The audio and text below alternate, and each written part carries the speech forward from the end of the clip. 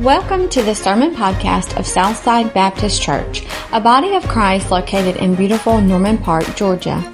We are so glad you chose to listen in today. It's our prayer you would find the message of Jesus Christ compelling and uplifting, and that your life would be changing continually from hearing the Word of God. If you would like more information about our church or would like more digital content, please feel free to check us out on the web at southsidenp.org. And now for today's message.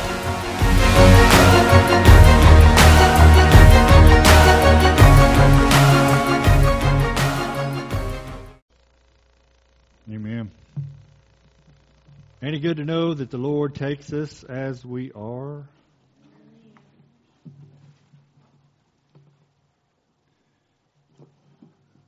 Turn with me to the book of Joshua.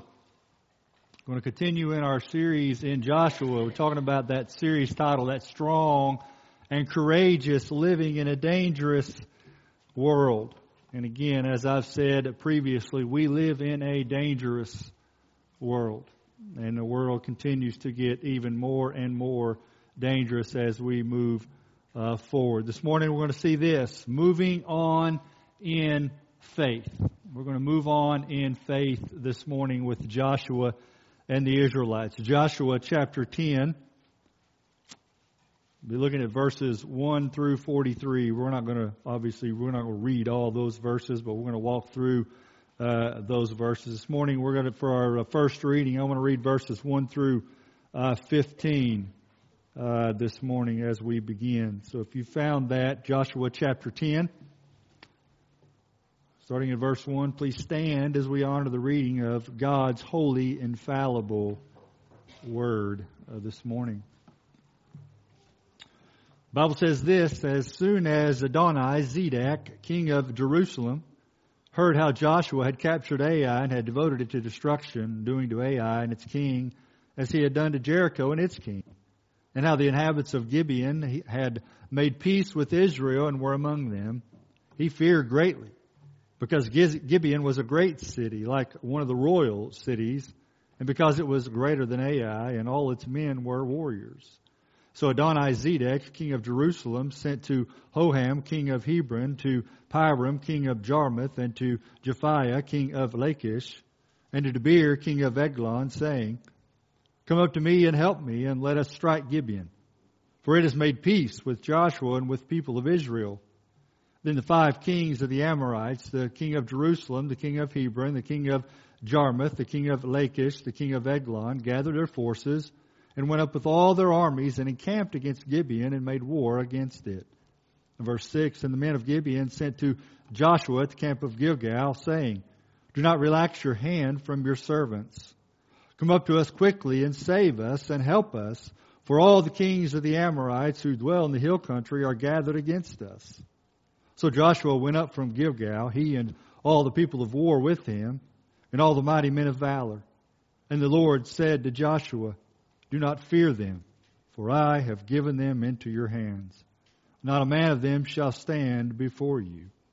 And so Joshua came upon them suddenly, having marched up all night from Gilgal, and the Lord threw them into a panic before Israel, who struck them with a great blow at Gibeon, and chased them by the way of the ascent at Beth-horon, and struck them as far as Azekah and Makkedah. And as they fled before Israel, while they were going down the ascent at Beth-horon, the Lord threw down large hailstones from heaven and on them as far as Azekah, and they died. There were more who died because of the hailstones than the sons of Israel killed with the sword. At that time Joshua spoke to the Lord in the day when the Lord gave the Amorites over to the sons of Israel, and he said in the sight of Israel, Sun, stand still in the Gibeon, and moon in the valley of Ajalon.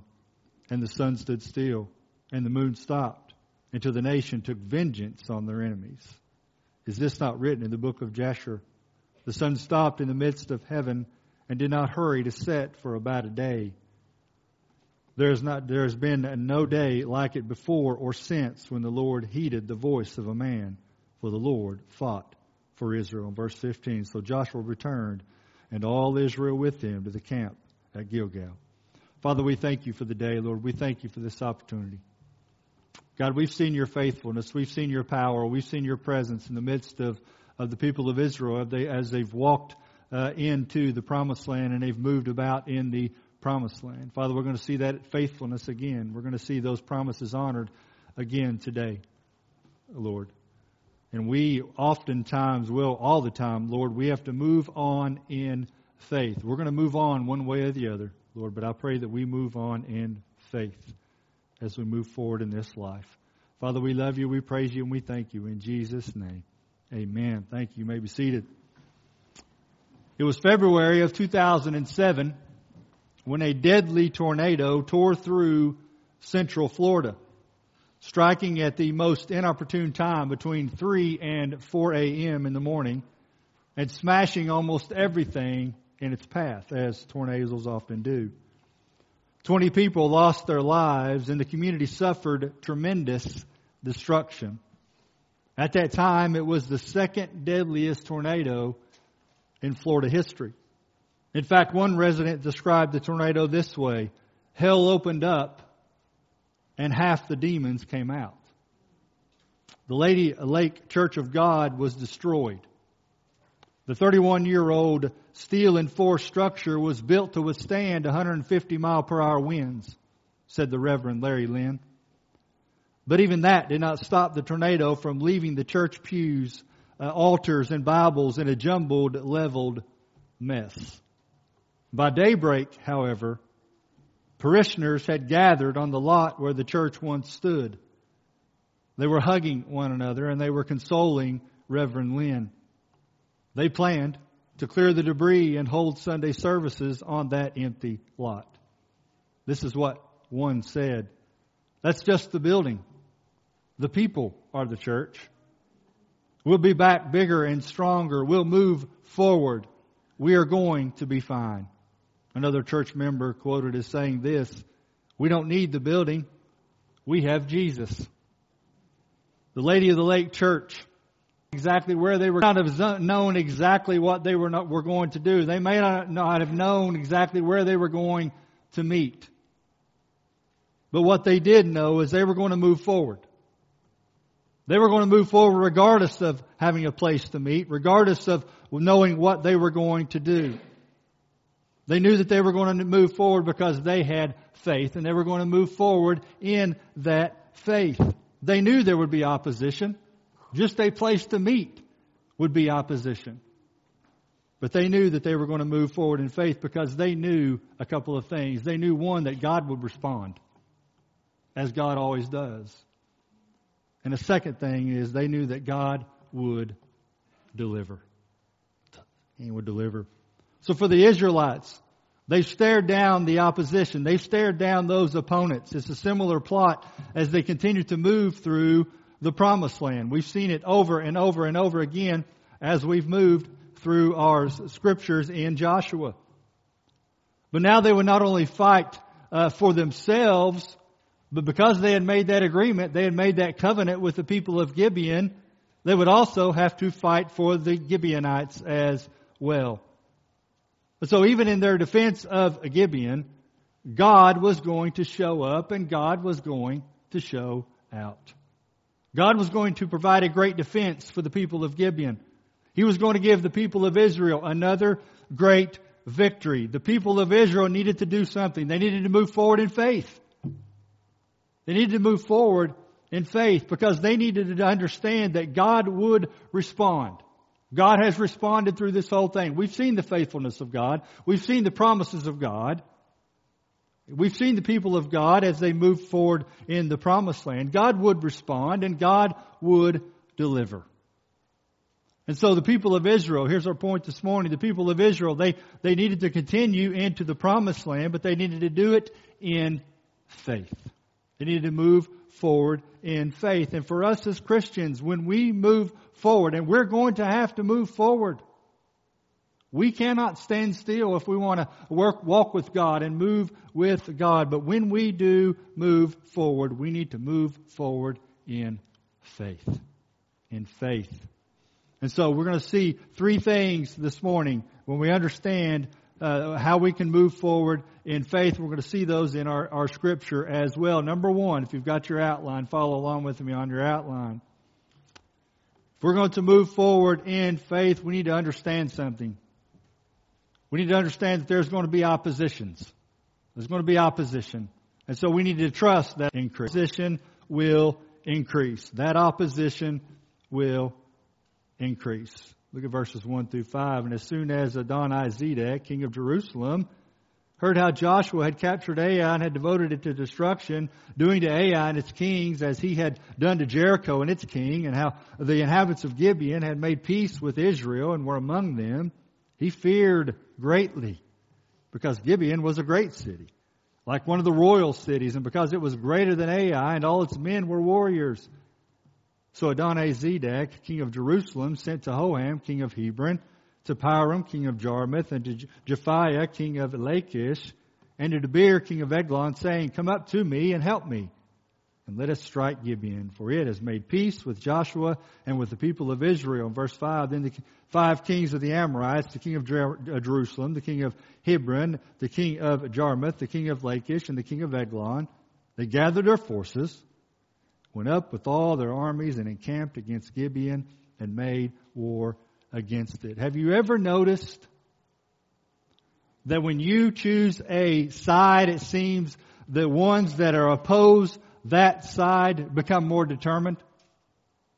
They become more interested in opposing you, whatever side that you may be on. We can rest assured, church, that when our faith increases and we begin to move forward in our faith, there's going to be opposition. We're going to face those roadblocks, those people that are going to stand up and be opposed to our faith, be opposed to us walking in faith. You think about our culture today. Think about our culture today. 1 Peter 4, verse 12, is 12 and following. It says this, Beloved, listen to what Peter says. He says, Do not be surprised at the fiery trial when it comes upon you to test you, as though something strange were happening to you. He says, But rejoice insofar as you share Christ's suffering, that you may also rejoice and be glad when His glory is revealed. If you are insulted for the name of Christ, you are blessed, because the Spirit of glory and of God rests upon you. In verse 15 he says, Yet if anyone suffers as a Christian, let him not be ashamed, but let him glorify God in that name. When we suffer for Christ, when those opponents come upon us and those opponents increase, and I can assure you they will, it's oftentimes, one of the things that I've often understood in my walk as a Christian, when I am closest to God,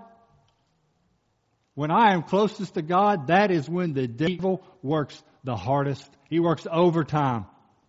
He works overtime to beat me down and batter me. And maybe many of you have experienced that same thing as well. But the Gibeonites, they'd made peace with the people of God. They were now on the side of the people with God. And so they were going to begin to face that kind of opposition. They were going to begin to face the things that the people of God were going to face. They did this to spare themselves from destruction. If you remember back in chapter 9, think about that. That's a picture of salvation, isn't it?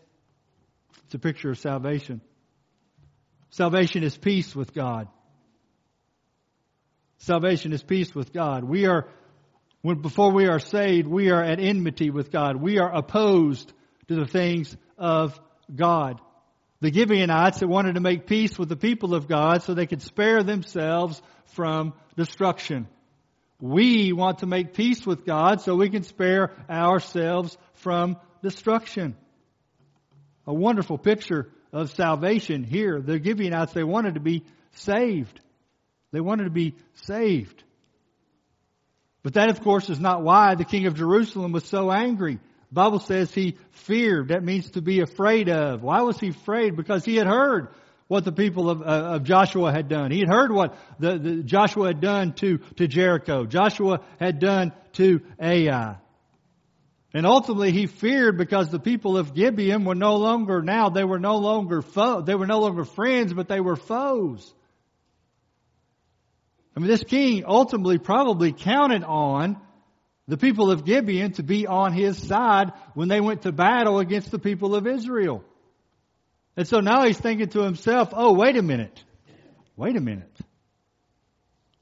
These people of Gibeon, they're no longer on our side. They're no longer a part of us, but they're a part of the people of God. And the people of Gibeon, they were apparently a formidable foe. It would have been a formidable foe, but they would have also been a formidable ally. They were a great city. They were a royal city, it says. They had a lot. There were mighty men of valor. Their men of the city were warriors. So Adoni-Zedek, the king of Jerusalem, has lost a valuable ally. Do you realize that when someone comes to faith in Christ, Satan has lost a valuable ally? A valuable ally. And the people of God have gained an ally. But they were no longer considered allies, but enemies. Not friends, but foes. So the king says, listen, I have no other option. So instead of gathering the people of Gibeon, he says, listen, I want to get the people around me. I want to get the other kings around me. Those other kings of Hebron and Jarmuth and Lachish and Debir. I want to gather those kings together and we're going to go against Gibeon. I want to gather our forces together. Listen, again, this is the opposition. Okay, this is the opposition that gathers together against the people of God. So when we become disciples of Christ, when we become on God's side, we can expect the opposition to increase. We are no longer friends of the world. And when you're no longer friends of the world, listen, they will do whatever it takes to beat you up and batter you. They'll insult you. Think about Moses. Moses faced opposition. Moses has just led the people of Israel out of Egypt. And not long after that, what happens? They start opposing him. Oh goodness, we were going to starve in the wilderness. There was opposition to Moses. Noah. Think about the opposition that Noah faced. Now Scripture doesn't tell us anything about the people of God or the people around Noah other than they were just full of evil. But I think we can safely imply that there were a lot of jeers and a lot of snickering at Noah. You mean you're going to build a what? A boat? It's going to rain? What? It's never rained. You're going to build a boat big enough to house what? So you can imagine that Noah faced opposition. David faced opposition. His own son was opposed to him. Elijah faced opposition. Elisha faced opposition. The apostles faced opposition. You think about the opposition that the apostle Paul faced. But think about the opposition that our Savior and Lord Jesus Christ faced. That opposition led to His death on that cross for nothing that He did. Nothing that He did. The great heroes of faith, they all experienced opposition, and we will experience opposition. Why do we seem to think that we are any better than they are? We're not any better than they are. We follow the same God that they followed. We have the same Spirit living with us that they had. We're going to face opposition. We're going to experience opposition. And so we need to move into that opposition with faith. We need to lean into it, knowing that it's okay, it's real, it's going to happen. A story is told of a pastor who sent some of his associate pastors into a local village there in India. They evangelized by knocking on doors, and as God brought in healing and deliverance to the families of the village, they would come to Christ. At one point, they knocked on the door of a policeman. The policeman was very active in one of the political parties that was very much against Christianity. The pastors were arrested immediately. They were arrested for praying for people and carted off to the local prison. But it gets better. When the pastor who sent them into the village heard about their arrest, he went to the jail to try and convince the authorities that these men were not doing anything wrong. All they were doing was preaching the gospel. All they were doing was sharing the good news of Christ with the people there in India. Unfortunately, this is what happened to the pastor. Before he arrived at the prison, a mob of 50 people assaulted the pastor, beating him up and knocking him unconscious. All because he was going to help his brothers in Christ. Some friends of the pastor found him and took him to the hospital. He later went back to the prison and convinced the authorities to free his colleagues. They went on doing ministry in the village. They wanted the people of India to know the love of Christ. They moved on in faith despite the severe opposition. May it not surprise us, church, when opposition begins to increase. And you look around at our culture, opposition is beginning to increase. Luke 21:16 through 19 says, you will be delivered up. Listen to this now. Listen. You will be delivered up even by parents and brothers and relatives and friends. And some of you they will put to death. You will be hated by all for my name's sake. Those who align themselves with God are at enmity with the forces of the world, and the world will be relentless in their desire to destroy the things of God, and that includes the people of God. That includes the people of God. But the people of God, we can move on in faithful obedience. Why? Because we know that we have the power and the presence of God fighting for us. And regardless, church, regardless of what happens, regardless of how bad they beat us, regardless of where we end up, listen, we still have the Lord. And we still have the promise of eternal life. The promise of eternal life. We just need to be faithful. We just need to endure. So opposition is going to increase, but when it does, we must continue to move on in faith. We need not fear. Why? Because our point number 2, we need to trust that the Lord will respond. The Lord will respond. Those moments of increased opposition, you and I can endure because we have faith in the Lord. We know that the Lord will respond. When we have faith in God, we have faith in the character of God. We have faith in the character of God. Listen, we have faith in the faithfulness of God. God honors His covenant. We're going to see that with the people of Gibeon. Character of God. God is gracious. God is merciful. God honors His promises. Although we all want to be trustworthy people, although we all want to have a character that is impeccable and blameless,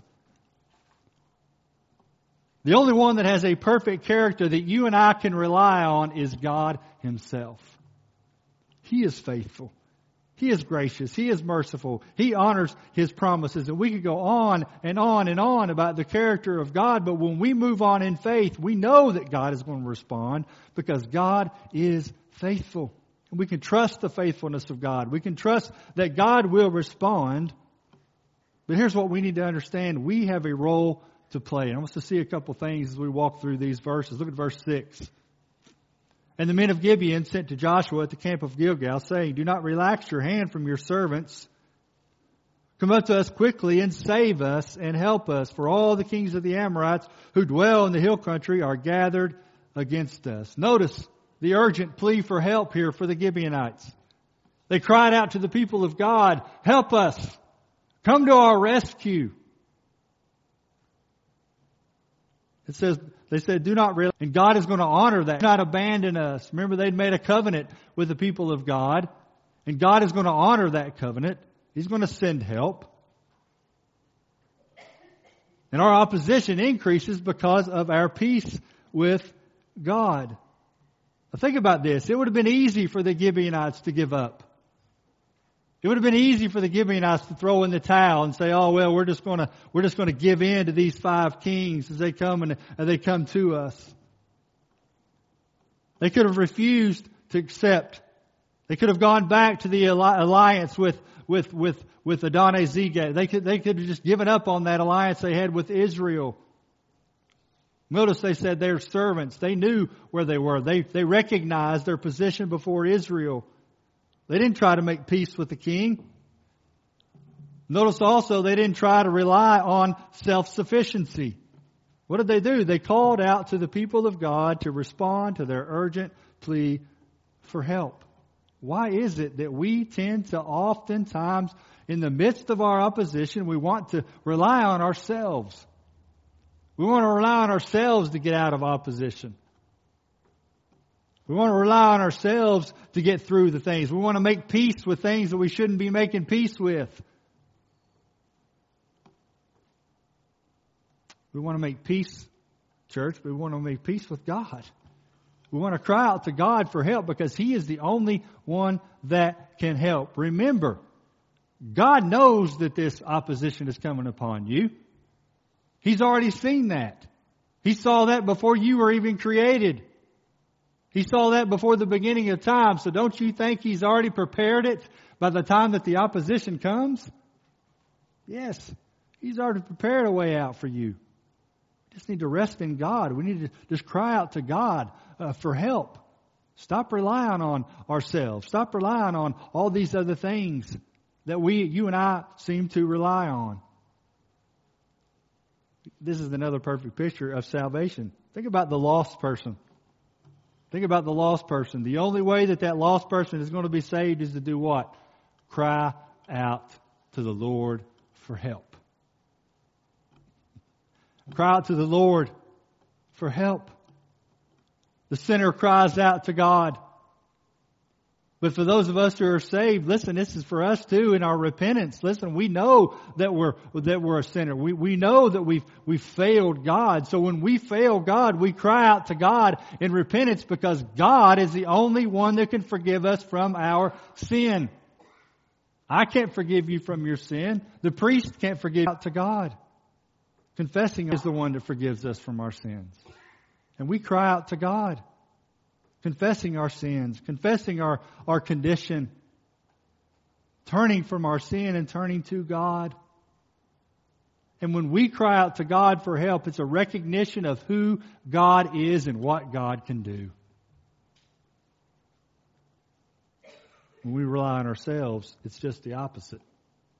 When I rely on myself, had the Gibeonites relied on themselves, it would have been like, "Hey, we got this. I don't need you, God.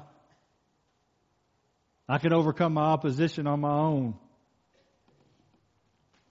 I can overcome my opposition on my own." And notice what happens in verses 7 through 15. It says, "So Joshua went up from Gilgal, he and all the people of war with him, and all the mighty men of valor." In verse 8, "And the Lord said to Joshua, do not fear them, for I have given them into your hands. Not a man of them shall stand before you." So Joshua came upon them suddenly, having marched up all night from Gilgal, and the Lord threw them into a panic before Israel, who struck them with a great blow at Gibeon, and chased them by the way of the ascent of Beth-horon, and struck them as far as Azekah and Makkedah. And as they fled before Israel, while they were going down the ascent of Beth-horon, the Lord threw down large stones from heaven on them, as far as Azekah, and they died. There were more who died because of the hailstones than the sons of Israel killed with the sword.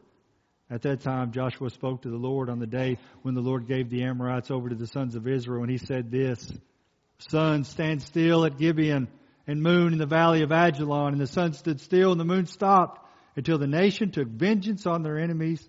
Is this not written in the book of Jasher? The sun stopped in the midst of heaven, and did not hurry to set for about a whole day. There has been no day like it before or since, when the Lord heeded the voice of a man, for the Lord fought for Israel. What you see here is God responds. The Lord indeed responds. I want to notice two things in this passage of Scripture. We'll see the first, the message. The message. Notice what God says to Joshua. And the Lord said to Joshua, do not fear them. You see two things in this message. We see encouragement and we see assurance. That do not fear them, that's an imperative. That's a command from God. Do not fear them, Joshua. Do not fear your opposition, Joshua. And God says the same thing to us. When we fear, it means that we do not believe. What do we not believe? We do not. That's what fear is. He says He is, and God can do what He says He can do. That's what fear is. It's just unbelief. Being afraid. David talks about, why should we be afraid of man? Why should I be afraid of man? Paul talks about, don't be afraid of the one who can kill body only. Be afraid of the one who can kill body and soul. But it's encouragement. He said, listen, Joshua, do not fear them. Do not fear these 5 kings. Why? And then he goes on to give him the assurance. Here's the assurance, and this is the assurance for us as well. For I have given them into your hands. Again, it's past tense. God had already given the people into the hands of Joshua and the Israelites. All they needed to do was take what God had already given. It says, not a man of them shall stand before you. Not a man. It's reminiscent of Joshua chapter 1 verse 5. When God says, no man shall be able to stand before you all the days of your life. Just as I was with Moses, so I will be with you. I will not leave you or forsake you. It's the exact same thing for us. It's the exact same thing for us. God encourages us. We do not need to fear. We don't need to fear the world. We don't need to fear the secular world, this pagan world. Why? Because God has already given. Listen, Jesus won the battle on the cross, church. When Jesus died on the cross, He overcome Satan. He overcome death. What in the world are we scared of? What are we worried about?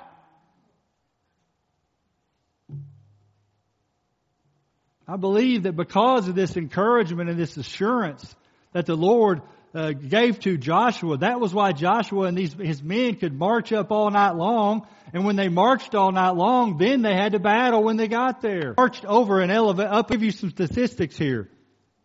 Joshua and his men, they marched over up an elevation of 3,300 feet. Okay? That's a pretty large elevation. It was over a distance of 20 miles that Joshua and the men marched all night long. And it took 8 to 10 hours. You think they would have been tired? I'm pretty sure they would have been tired. I'm pretty sure they would have been tired. You think God knew that? I'm pretty sure God knew that. So God encouraged Joshua, listen, man, you don't need to be afraid. You don't need to fear anything, Joshua. I got this. I got this. I've given him to you, Joshua. Not a man's going to stand before you. It's really interesting. That was the message that God gave. But I want you to notice the methods that God used here as well. The response of the Lord, listen, it was nothing but miraculous. And it was all God. It was all God. In verse 10, look what God did. He said, and the Lord threw them into panic before Israel, who struck them with a great blow at Gibeon and chased them by the way of the ascent of Beth-horon and struck them as far as Azekah and Makkedah. God knew that Joshua and the men would be tired. So what did He do? He just threw the 5 kings, He threw them into a panic. Have you seen a group of people when they're in a panic? They don't know which way to go. Left, right, up, down. It doesn't make any difference. God threw the people into a panic. They were confused. It would allow Joshua to have that surprise attack. Notice what God does in verse 11. And He says, and as they fled before Israel while they were going down the ascent of Beth-horon, the Lord threw down large stones from heaven on them as far as Azekah, and they died. There were more who died because of the hailstones than the sons of Israel killed with the sword. stones there. God threw stones down from heaven. We see a similar thing in Exodus, in Job chapter 38, in Revelations chapter 16 verse 21. But notice what the Bible says. He says, there were more who died because of the hailstones than the sons of Israel killed with the sword. What does that imply? It was God that won the battle. It was the Lord that won the battle. I imagine Joshua standing there watching these hailstones fall from heaven. I mean, can you imagine it? I mean, picture that from heaven. There, you're ready for battle, and all of a sudden, these hailstones start falling from heaven. You're standing there, and the enemy is standing right beside you. The hailstones, they're large stones. I don't know how big large is, but when I think large, I think large. You know, I've seen golf ball size hail, and I've sometimes maybe you've seen softball size hail, but I imagine this was boulder size hail that God was throwing down from heaven. But can you imagine you're standing there and all of a sudden your enemy gets smashed with a hailstone from heaven? Thank you, Lord. Thank you. But that's what our God does, church. That's how powerful and how mighty our God is. But listen, that wasn't it. That wasn't all. At that time, he said, verse 12, Joshua spoke to the Lord in the day when the Lord gave the Amorites over to the sons of Israel. And he said, in the sight of Israel, sun, stand still at Gibeon, and moon in the valley of Ajalon. And the sun stood still, and the moon stopped until the nation took vengeance on their enemies. Is this not written in the book of Joshua? The sun stopped in the midst of heaven and did not hurry to set for a whole day. And there's been no day like it before or since, when the Lord heeded the voice of a man, for the Lord fought for Israel. Joshua has seen the hailstones. He's seen the hailstones. He said, listen, man, let's just take this up a notch. Lord, I've seen what you can do. Let me cry out to you. God, let the sun stand still. Let the day be here. Let the sunshine just be around, God, so we can continue your work. And God responds. He responds to the cry of His servant. Now, there's several different historical debates about what really happened here with the sun standing still. Some say it was a local miracle, similar to what God did to the Egyptians back in the plagues. The text here, it doesn't indicate that. It indicates that there was an actual change in the earth's rotation. When it says the sun did not set. Some say this language is poetic. It shouldn't be taken literally. Well, if we can't take this literally, if we have to take this figuratively, then what other events are we going to take figuratively? The resurrection? Is it just a figurative event? I think not. For some, when they apply these figurative interpretations, it's just the difficult text. It's just how they explain those difficult texts. Well, that's the easy way out. Some say maybe it's an eclipse that gave the appearance of a long day, which the sun did not set. Usually last hours. They debunk that by saying the eclipses, they don't usually last. They don't usually last hours. They usually last minutes. And God timed this miraculous event to coincide with Joshua's prayer, one moment and his moment of need. But I'll tell you what it is. I'll tell you what it is. We can take this passage literally. We can take this passage at face value. Our God performed a miracle. He caused the sun to delay setting. God stopped the motion of the earth. And listen, this should be simple for us to understand, because who created the sun? Who created the moon? Come on, church. God. So if God created it, don't you think He can make it stand still if He says, sun, stand still? Don't you think He could put His hand on the earth and stop the earth from moving and stop the earth from rotating? Whew. Man, this is good stuff. This is good stuff. Our God, this is the God that we serve. And we worry about our opponents. Why? Why do we worry? This is the God that you and I serve. He stopped the rotation of the earth that He created Matthew 19:26 is when he asked his disciples in reference to the rich, who can be saved? Jesus responded, with man this is impossible, but with God, what did he say? All things are possible, even stopping the rotation of the earth. So Joshua could do what he needed to do. So Joshua could finish his work. 2012, there was a F3 tornado that went through Mount Sterling, Kentucky. And that was when Dana and I and the boys, we still lived in Kentucky, and we were over the youth there in Kentucky at our church at Wildwood. And we responded several days later to that tornado, but I went as a first responder with working for the fire department. I went the following Sunday to Mount Sterling. The destruction of that tornado was something that I had never seen before and never experienced in my entire life. But they tell the story of a couple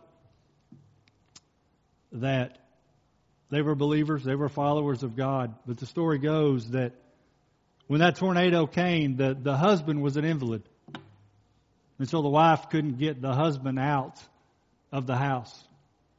So they both decided that the husband would sit in his recliner and they would just endure that tornado, and whatever happened was God's will. The house was the foundation, and the recliner that man was sitting in, and his wife sitting there right beside him, holding hands. That was what was left. That was what was left. That was God. That was God putting His hand over those two folks in that recliner and protecting them from that tornado. That is the God that you and I serve, church. That is the God we serve. Isaiah 12:2, behold, God is my salvation. I will trust and I will not be afraid, for the Lord God is my strength and my song, and He has become my salvation. Our God is an awesome God, amen? And when His children cry out to Him for help, He is faithful to respond. In fact, God is eager to hear the cries of His children. And finally, when that opposition does increase and God does respond, we can know one final thing. We can trust that the Lord will deliver. The Lord will deliver. God is going to finish what He started. Philippians 1:6. Just read it. God is going to finish what He started. These kings, they'd made an escape. They'd gone out and they'd hid in the caves. That's where they found themselves.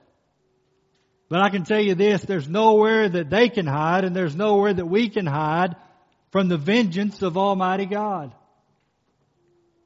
David makes this clear in Psalms 139. He says this, where shall I go from your spirit? Or where shall I flee from your presence? If I ascend to heaven, you are there. If I make my bed in Sheol, you are there. If I take the wings of the morning and dwell in the uttermost parts of the sea, even there your hand shall lead me, and your right hand shall hold me. If I say, surely the darkness shall cover me, and the light about me night, even the darkness is not dark to you. The night is bright as the day, for darkness is as light with you. I'm going to read through this passage, but eventually these kings are judged. Joshua brings the kings out. He finishes his work there with the Gibeonites. He finishes his work. He destroys the people. He does what God has asked him to do. And when he finished, he said, bring out those kings. Those kings would pay for what they had done. Look with me at verses 24 and 25. It says, when they brought those kings out to Joshua, Joshua summoned all the men of Israel and said to the chiefs of the men of war who had gone with him, come near, put your feet on the necks of these kings. Then they came near and put their feet on their necks. And Joshua said to them, do not be afraid or dismayed. Be strong and courageous, for thus the Lord will do to all your enemies against whom you fight. They come near and put their feet on the necks of those kings. In ancient Near East times, victors would often come and they would put their feet on the necks of those defeated foes. It was the symbol of supremacy. It underlies the notion of making one's enemy a footstool under their feet. Psalms 110:1 says, "The Lord said to my Lord, sit at my right hand until I make your enemies a footstool." Think about this with us as well. In a sense, our sin should be treated the same way. God delivers us from our sin. And when we have our sin, we throw our sin to the ground and we stomp on our sin. We put our feet on the neck of our sin and we say, "Listen, you're not going to overcome me, sin. Because I have a God who delivers." A God who delivers. You're not going to oppress me, sin. You're not going to oppress me, world.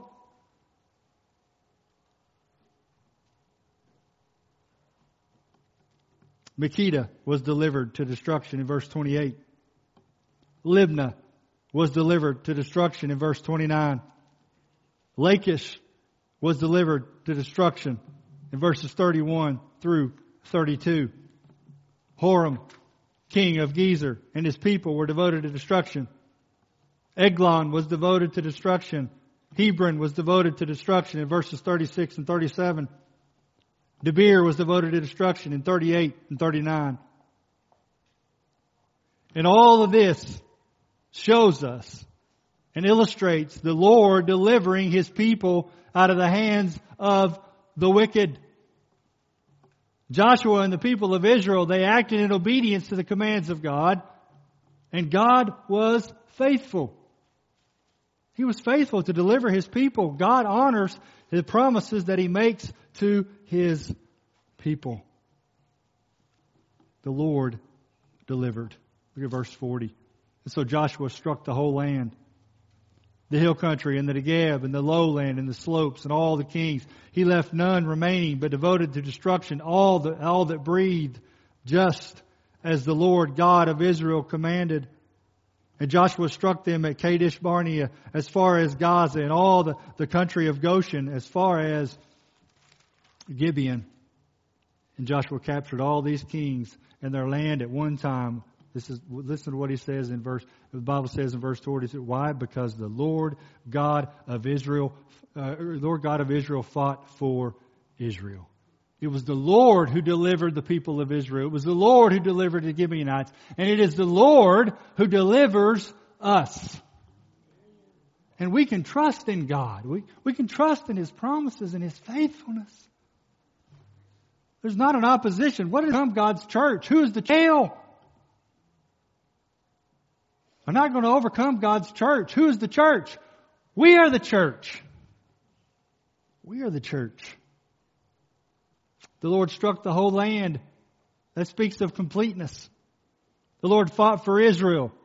It was brought about by the activity of God. God threw down the hailstones. God made the earth stop and the sun stand still. The Lord provided rest from their battles. In verse 43, Joshua returned and all Israel with him to the camp at Gilgal. It was a place of rest. It was a place of rest. The Lord is glorified in all this, and the people benefited. After Joshua and the people are obedient to God, after God fulfilled His promises, after God did what God often does and God will do, He delivered the people. He responded. He delivered His people. He gave the people rest. Psalm 37:40 says this, the Lord helps them and delivers them. He delivers them from the wicked and saves them because they take refuge in Him. We will not be spared from the battles. We're going to face opposition. Some of that opposition is going to be strong. Those that are going to oppose us, as you can see already in our culture and in our world, they do it with zeal.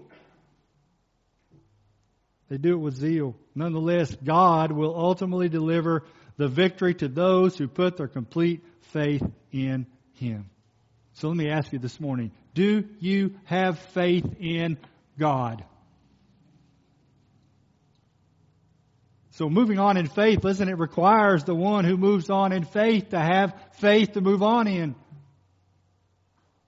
You're going to have one of two kinds of faith. You're going to have faith in yourself or in the world, or you're going to have faith in God. Those are the only two kinds of faith you can have. Because if you have faith other than in God, then what do you have faith in? The world, yourself, your friends, your family, your job, all those other things. They could be gone just like that. Just like that. It's not an intellectual knowledge.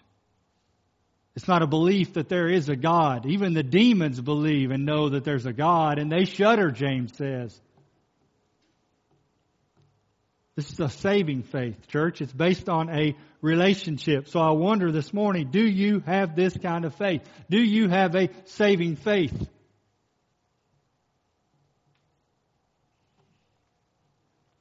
I shudder to think that we face the opposition, those who are opposed to Christ, without a relationship with Christ. I am a firm believer that without a relationship with Christ, you will not and I will not be able to face the things that we're going to face in the future. You're not going to be able to. You're in a cave. So if you don't have that relationship, if you don't have that initial faith, I pray that you get that initial faith. All it's simply saying is, Lord, little I know I'm a sinner. I know that I don't have the faith that I need. I know that I haven't been saved. I know that I haven't trusted you as personal Lord and Savior, but I want to do that. You can cry out to God right there at your seat. But if you're a Christian this morning, listen, we have that faith. And when we move on in that faith, we're going to face opposition. You need to understand it. Don't be surprised by it.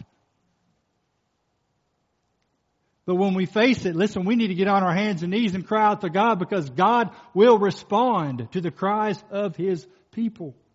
And when He responds, He'll deliver. Was He going to deliver instantly? I don't know. You know what? You may fight that opposition from the time that you enter into that opposition and that battle until the time that you take your last breath. But can I tell you this? When you take your last breath, guess what? You've been delivered by the Lord. Ultimate deliverance. Ultimate deliverance. Man, it doesn't get any better than that. So let me assure you, Christian, you're going to face that opposition, but you need to cry out to God, and He will respond. And when He responds, He's going to deliver one way or the other. Because our God is faithful. Our God is faithful. So the question this morning is this: do you have the faith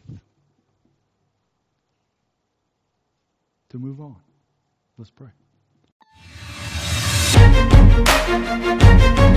Thanks again for listening today. We hope the word preached today would be used by God mightily as you go about your week. Again, if you would like more information about our church or would like more digital content, please feel free to check us out on the web at southsidenp.org. Have a blessed day, and may God grant you grace this week to grow more into the likeness of Jesus.